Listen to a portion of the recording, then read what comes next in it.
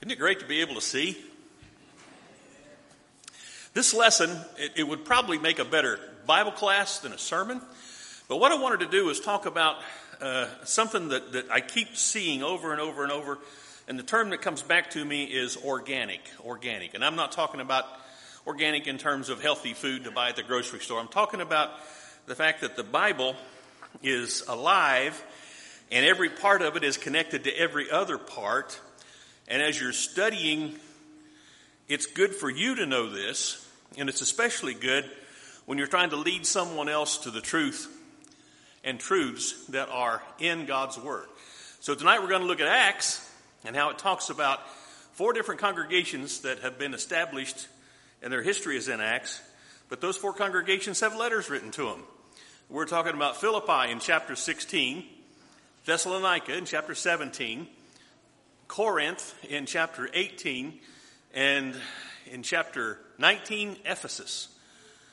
Those 4 congregations were established, and the history is written in Acts, but we've also got letters written to those churches. So let's take a look at this connection that we've got here between Acts and these letters. Chapter 16,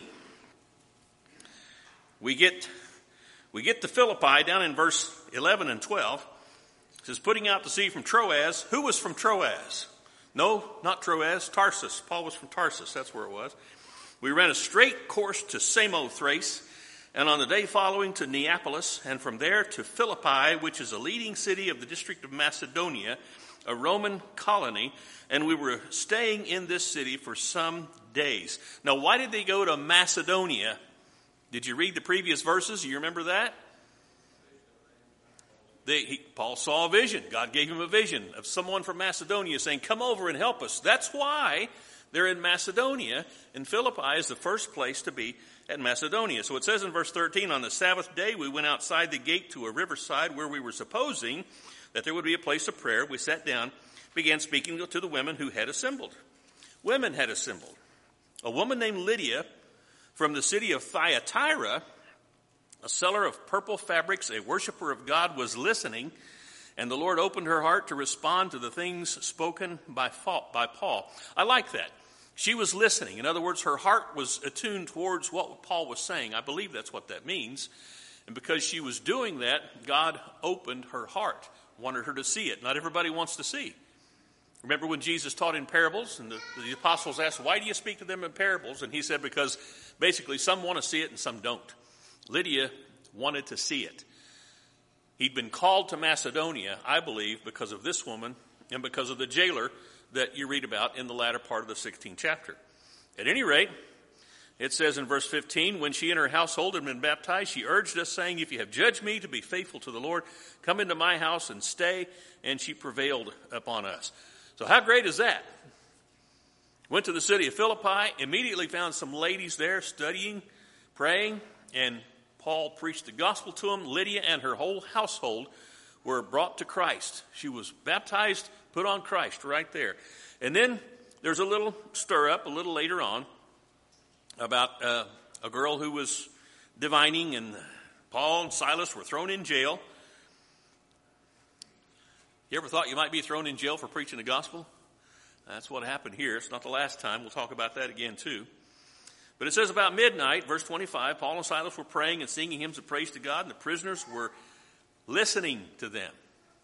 There's that idea again. Lydia was listening. The Lord opened her heart. These prisoners are listening.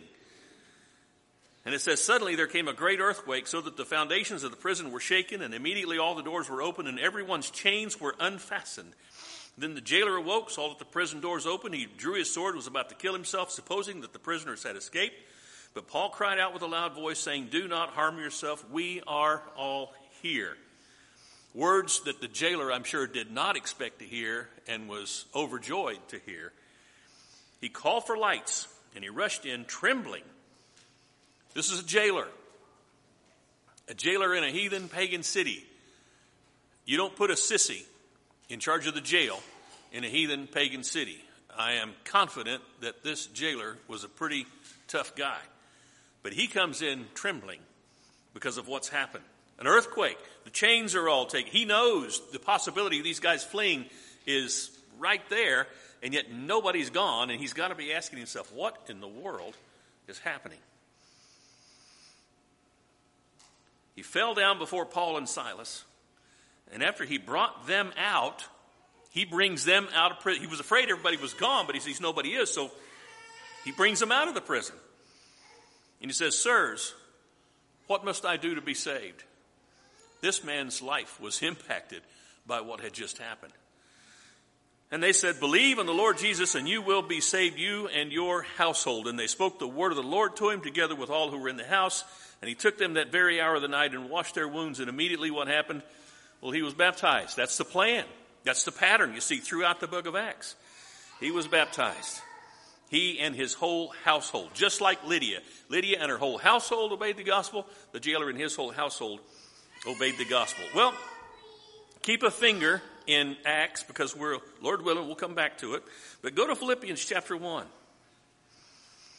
So these two families have obeyed the gospel. We basically have a church started, or the beginnings of a church in the city of Philippi. But when Paul writes this letter to the church at Philippi, this is what he says. Verse 1, "Paul and Timothy, bondservants of Christ Jesus, to all the saints in Christ Jesus who were in Philippi," including what? Overseers and deacons. Where did they come from? Did they ship them in from some other town? This is a faithful couple. Lydia and the jailer are evidently spreading the gospel. Now, I know this is speculation, because there's no history of that. But somehow, some way, these two families that we're told about in Acts have grown. The church has grown to the point where they not only have a number of saints assembling to be called a church, but they have mature saints who are serving as elders or bishops, overseers, same thing, and deacons. This is amazing to me, that the gospel has gone into this town and flourished so well. So encouraging to see this going on. But look a little farther on down in the text. Verse 3. "I thank my God in all my remembrance of you, always offering prayer with joy in every prayer for you all, in view of your participation in the gospel from the first day until now." We'll find out in chapter 4 what that means is they're financing his work. They're helping pay for his travel and his upkeep. They're taking care of Paul. He's blessed them, and they are blessing him. Muzzle not the ox. When what's happening? When the ox is treading out the corn. That means if that ox is working and making you some corn to make cornbread out of. I don't know if they made cornbread, but man, they should have. But when the ox is doing that, you feed him. You let him eat some of that corn, and that's what's going on here. It's a reciprocal thing. And Paul is thanking them on his every memory of them. And he says this down in verse 12. "I want you to know, brethren, that my circumstances have turned out for the greater progress of the gospel, so that my imprisonment in the cause of Christ has become well known throughout the whole Praetorian Guard and to everyone else." Now hold on here. Is he talking about the imprisonment that he endured in Philippi? He's not talking about that imprisonment. He's been imprisoned again. And who has heard the gospel because of that imprisonment? The whole Praetorian Guard. Who were the Praetorian Guard? Those were the elite troops of Caesar. The Praetorian Guard, those were the uppity-ups in the military. And he says the whole Praetorian Guard has heard the gospel. Why? Because he was in prison. How did the church get its start in Philippi? Well, in part because Paul and Silas were in prison. If it hadn't been for them being thrown in jail, that jailer might never have heard. Now I would have been complaining. This isn't the way it's supposed to happen. I'm preaching the gospel. God's supposed to take care of me. Everything's supposed to go smoothly. I'm not supposed to be mistreated and abused. I hope I wouldn't really think like that, but I'm small enough to think I just might. But Paul is saying, thank God. Things have turned out for the furtherance of what? The furtherance of the gospel. Not the furtherance of me and my comfort, but the furtherance of the gospel. And that's what was first and foremost in his mind. So he's saying, because of that, the whole Praetorian Guard now knows about God. So it worked out in Philippi. They weren't probably hoping to be arrested in Philippi, but they were, and it turned out great. I'm sure he wasn't planning on being arrested in this particular case, but he was, and it's turned out great.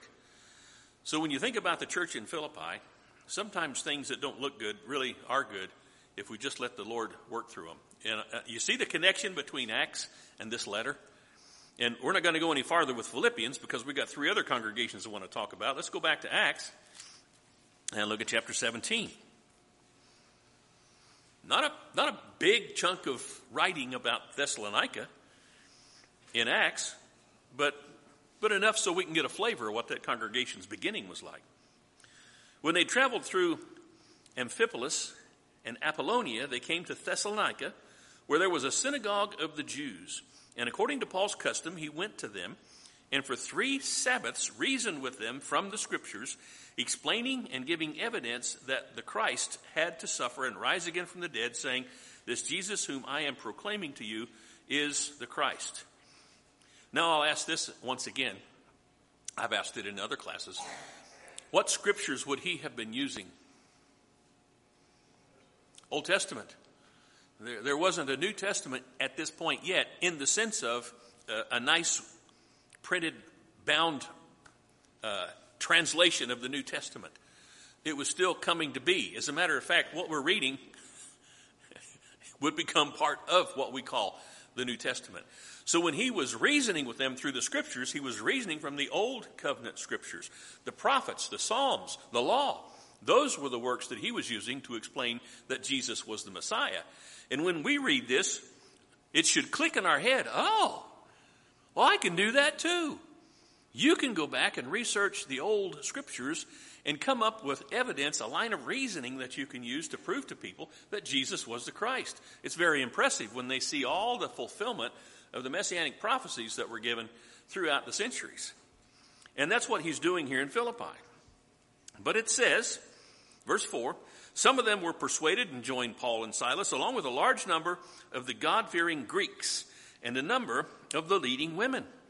But the Jews, becoming jealous and taking along some wicked men from the marketplace, formed a mob and set the city in an uproar, and attacking the house of Jason, they were seeking to bring them out to the people.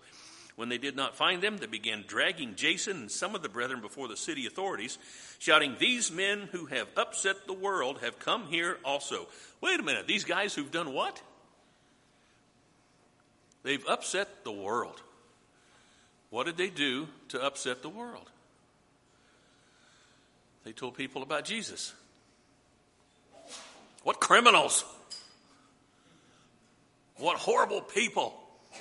Telling people the truth about the Son of God who came and was crucified and rose from the dead on the 3rd day, just like he said he would. This is what they've done.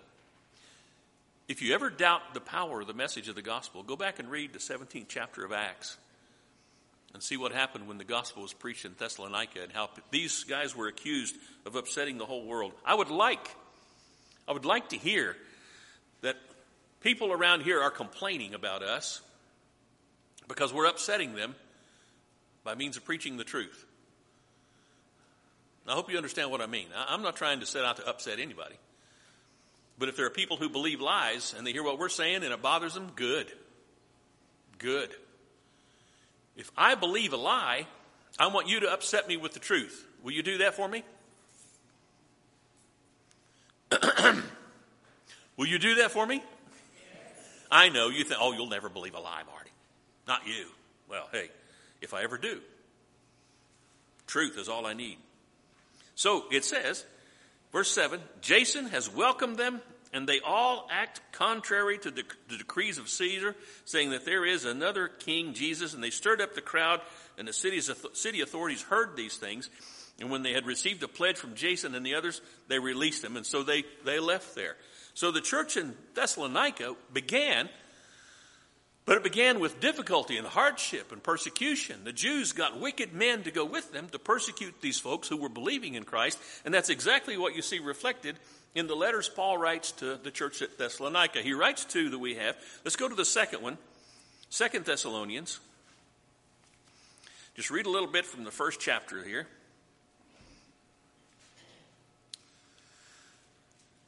2 Thessalonians chapter 1, verse 3. We ought always to give thanks to God for you, brethren, as is only fitting, because your faith is greatly enlarged, and the love of each one of you toward one another grows ever greater. Isn't that a great thing to say about a church? Your love is enlarged, and your love just keeps growing. Your love for one another just keeps growing. You ever wonder why that was? You think maybe persecution would have had anything to do with that? He doesn't say, but I have to wonder. Therefore, verse 4, we ourselves speak proudly of you among the churches of God for your perseverance and faith in the midst of all your persecutions and afflictions which you endure. This is a plain indication of God's righteous judgment, so that you will be considered worthy of the kingdom of God, for which indeed you are suffering. For after all, it's only just for God to repay with affliction those who afflict you, and to give relief to you who are afflicted, and to us as well, when the Lord Jesus will be revealed from heaven with his mighty angels in flaming fire, dealing out retribution to those who do not know God, and to those who do not obey the gospel of our Lord Jesus. Paul writes to the church, and he says, you've endured a lot, and we are proud of you. And I'm bragging about you to other congregations, and they know about your faith and your fervency and your endurance. But don't you worry about those who are persecuting you, he says. God is a God of justice, and he will call them on the carpet all in good time, is essentially what he says. And and you read the first letter, the first part of the first chapter of the first letter, you see the same thing, this idea of persecution being brought up and the sufferings that the church was enduring. So what we're seeing is that this church is growing internally. I don't know what the numbers were. I find that an interesting thing about the New Testament. We don't know what size any of the congregations were. Can you name the size of any congregation? I think that's fascinating, that God would not tell us those numbers. I think we would be misled by the numbers. How many Israelites that came out of Egypt actually went into the Promised Land? 2. Can you name them? Joshua and Caleb. How many came out of Egypt? There were over 600,000 fighting men. But only 2 of those went into the Promised Land. Not even Moses. God's not concerned with numbers. He's concerned with holiness, righteousness, faithfulness. How many died when the doors of the ark were closed? Everybody except who? Except the ones on the ark. Well, there's a message about the church right there. Mike was talking about this morning, the precious nature of the church and how we value the church. How much would you value the ark if you're standing outside and it's starting to rain? Man, let me on. Don't make that decision too late. Good to see you guys out tonight. You care about the church. You would have been on the ark. You would have been one of those, I'm sure, whose love was growing even in the midst of persecution. And that's what we're hearing about the church at Thessalonica. Back to Acts. Back to Acts. Chapter 18. We study these letters. We study 1 Corinthians, 2 Corinthians, Thessalonians, Philippi. We study these, and we should all the time be studying these. But I want you to know how these congregations got started. Acts chapter 18. After these things, he left Athens and went to Corinth. He found a Jew named Aquila, a native of Pontus, having recently come from Italy with his wife Priscilla, because Claudius had commanded all the Jews to leave Rome. How'd you like that? You're Jewish, you live in Rome, making a good life there. Caesar says, all right, all you Jews, get out of here. Wow. So here they are in Corinth. But what did we just learn from Philippi? The things that we might think are bad sometimes turn out for the furtherance of the gospel. You see that here at Corinth as well. It says in verse 3, because Paul was of the same trade, he stayed with them, and they were working, for by trade they were tent makers. And he was reasoning in the synagogue every Sabbath and trying to persuade Jews and Greeks. But when Silas and Timothy came down from Macedonia, what congregations in Macedonia? Philippi. The church of Philippi is in Macedonia. We just read that. You remember, don't you? Don't get too comfortable in those folding chairs. Paul began devoting himself completely to the word, solemnly testifying to the Jews that Jesus was the Christ. But when they resisted and blasphemed, he shook out his garments and said to them, "Your blood be on your own heads. I am clean. From now on I will go to the Gentiles." Whoa. When Paul wrote to the church at Rome, he said in the first chapter, verse 16, "I'm not ashamed of the gospel of Christ." Why did he say that? It's the power of God for salvation. To who? To the Jew first, but also to the Greek. Amen. To the Gentiles. That's who we are. I don't know if anybody here is Jewish or not, but if you're not Jewish, to the Jew first, but also to the Greek, to the Gentile, to the rest of the world. And so Paul, after these Jews blaspheme and renounce the gospel, he's doing what Jesus said to do. What do you do with your holy things? Well, you don't give them to the dogs. You don't cast your pearls before swine. So he's going to the Gentiles. By the way, when they say, or when he says, "Your blood be on your own heads," what's that make you think of? You remember when Jesus was on trial? Pilate was trying to let Jesus go, trying to set Jesus free. He didn't find anything wrong with the man. But the crowd cried out, "Crucify him, crucify him. His blood be on us," and what else? "And on our children." God, it's just unthinkable. Can you imagine waking up in eternity and that be something that you never repented of? Wow. At any rate, here's Paul, again facing Jews and saying, "Your blood be on your own heads." He shakes his garments and he leaves. He left there and went to the house of a man named Titius Justus, verse 7 of chapter 18, a worshiper of God, and whose house was next to the synagogue. Crispus, the leader of the synagogue, believed in the Lord with all his household, and many of the Corinthians, when they heard, were believing and being baptized. So why does he leave the synagogue? He leaves the synagogue because so many Jews were blaspheming and rejecting what he has to say. But one man does believe, and who is that? Crispus. And who is he?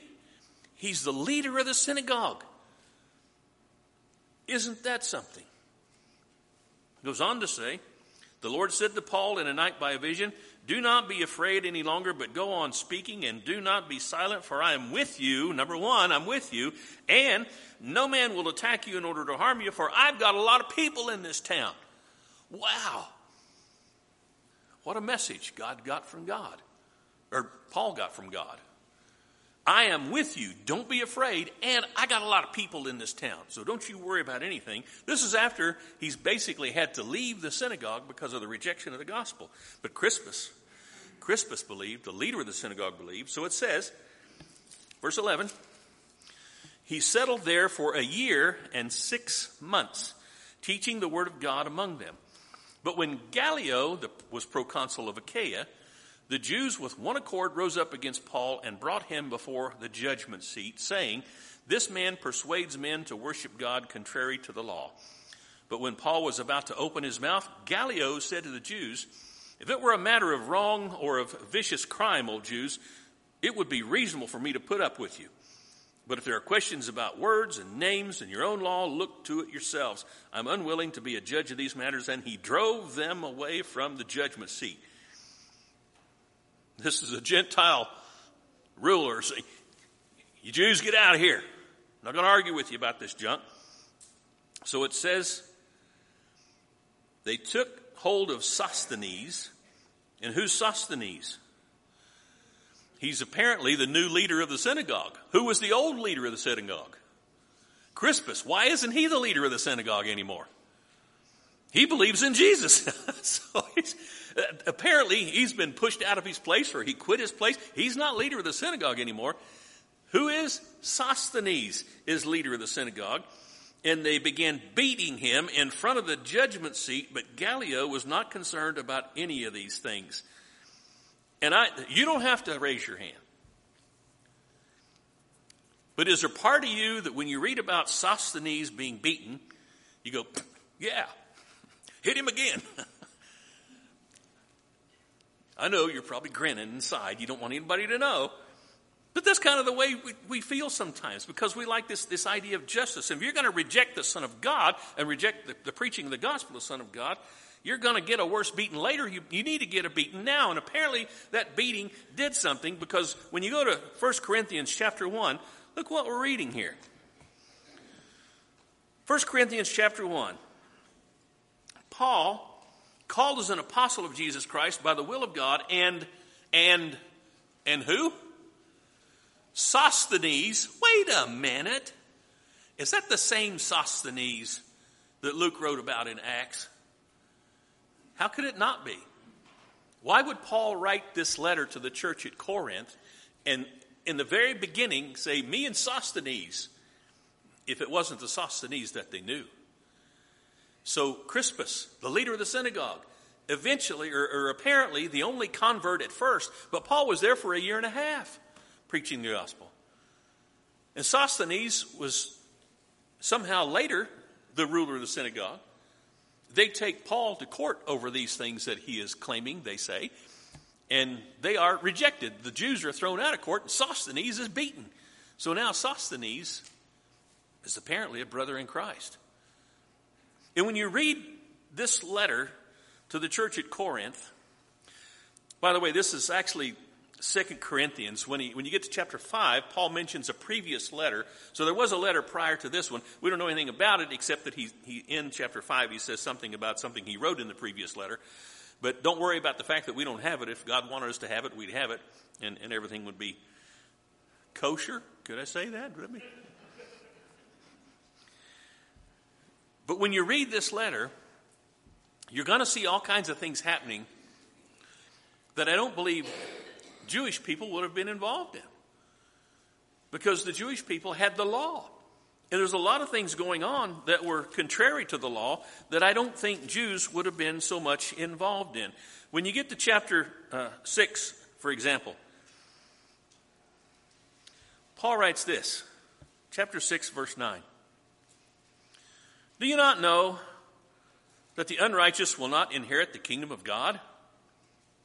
Well, Jews would have known these things that he's about to say, but Gentiles wouldn't. Do not be deceived. Neither fornicators, nor idolaters, nor adulterers, nor effeminate, nor homosexuals, nor thieves, nor covetous, nor drunkards, nor revilers, nor swindlers will inherit the kingdom of God. Not any self-respecting Jew who knew anything about the law of God would have ever said that people who practice those things, they'll be fine, but Gentiles would have. What's that tell you about the makeup of this church? Had to be mostly Gentiles. And when you read about the things that this letter was written to correct, it's like, wow, these people didn't know anything, did they? No, they hardly knew anything. As a matter of fact, the things they did know were probably working against them, because they probably knew a lot of bad stuff. Have you ever had to teach yourself out of something that was a wrong or bad idea? Have you ever need somebody to help you get clear of some stupid thing that you were taught in the past? If you haven't, boy, you're a weird bird. Because everybody goes through that. But I think that's what's happening in Corinth. And that's why there's not a passage in this letter, or in the second letter, as we call it, that says, all you faithful Christians, get out of Dodge, leave that church. As a matter of fact, I don't find a passage anywhere in the New Testament that instructs a Christian to leave the congregations he's at. There are some that say, mark those who walk contrary to the things you've been taught, but no congregation is told, hey, if you're faithful, leave this church. And so Paul writes this letter through the inspiration of the Spirit to a congregation that's all messed up. But if you go back and read about how that congregation got started, well, no wonder they were messed up. The Jews wouldn't accept the gospel, so he went to the Gentiles, and he's bringing people out of the world, in the world of the first century, the world of the Roman gods, the world of the Greek gods, the world of craziness and insanity, where people built temples, and in those temples were basically prostitutes, and that's how you worshiped. And we think televangelists are weird? Well, they are. But this was a crazy time, godless time, in godless places, and yet the gospel's going forth and it's prospering. And so we're seeing all these wondrous things happening because the gospel's being preached. I don't want to take a whole lot of time with Ephesus, but I do want you to know, if you go back and read the 19th chapter, you see how the church at Ephesus got started. I didn't think it would take this long to get through this material, but I'm slow. The church in Ephesus starts with the first 7 verses. And what it is 12 guys who've been baptized into John's baptism, John the Baptist. And so Paul asks, weren't you ever baptized in the name of Christ? Do you know anything about the Holy Spirit? And it says in verse 3, into what then were you baptized? And they said, into John's baptism. And Paul said, John baptized with a baptism of repentance, telling people to believe in him who was coming after him, that is in Jesus. When they heard this, what did they do? They were baptized in the name of the Lord Jesus. So that's how this congregation got started. There was a question about their baptism. And when Paul found out that they'd been baptized into John's baptism, he didn't go, oh, that's good enough. You're all right. You got a legitimate baptism. Don't worry about baptism. It's no big deal anyway. He said, no, you need to be baptized in the name of Jesus Christ. So then you go to the letter that was written to the church at Ephesus. And I just want to show you this one thing, because you hear this so much. If you're talking to people who were in most denominations today, they'll go to chapter 2, and they will point you to verses 8 and 9 of Ephesians, chapter 2, verses 8 and 9. For by grace you've been saved through faith, and that not of yourselves, it's a gift of God. Amen? Amen. That's absolutely true. But what's the context of that truth? The context is Acts chapter 19. Paul is writing to people who've already obeyed the gospel through baptism, and he's giving them the real story about salvation. Verse 9, it's not as a result of works, and they would have understood by what he's, well, it's not a result of working by being baptized. That's what Mike mentioned this morning. A lot of people get the idea that baptism is a work. Baptism is the most non-working thing you could ever submit to, because you have to submit to it. You don't baptize yourself. The only 2 people working during a baptism is God and whoever's lowering you into the water and bringing you up. You're not working if you're the one being baptized. These people knew that. By the way, when Paul gets to chapter 4, what we call chapter 4 of this letter, what's he going to say about baptism? He's going to say there's one baptism, one Lord, one faith, one baptism. Well, what baptism would that be if it's not the one in Jesus' name that he practiced with them in Acts chapter 19? You see how this works? Acts chapter 19 clears up a lot of questions about Ephesians 2. It's just the way the whole Bible is. So I just wanted to give you these things tonight to encourage you that what God has given us in the Word is the finest tool. There is no better tool for learning about Him and about His history and about His church and about His Son and about His Spirit. You want to know anything about God, this is the place to start. Yes, you can look at the creation. I tell people that all the time. Look at the creation to see the wondrous nature of God, to see His genius, to see the fact that He creates a planet and a system that just keeps going in spite of everything we throw at it. The world just keeps going, keeps spinning, the sun keeps shining. And I remember, there's always something. How many of you remember the fear of acid rain? Acid rain, oh no. And I'd go outside and people, oh, don't go outside, it's acid rain. The rain's falling through. It's that stuff that the factories make, and it's gonna dissolve you away. And you never hear anything about acid rain anymore. It's always some new thing. But you go back to Genesis, chapters 8 and 9, where the flood is finishing up, and God is saying at the end of chapter 8, listen. Well, He didn't say listen. But when God talks, you better listen. He said, from now on, harvest is going to continue. Reaping time is going to continue. Planting time, summer, winter, spring, it's all going to continue. I'm going to keep this cycle going until I return, basically is what He says in Genesis chapter 8. In Genesis chapter 8. So everything's continuing, and Peter will say that later, that everything's being kept in preservation by the Word of God until He returns. So until He returns, this book is the key to understanding a lot of things that we may not understand.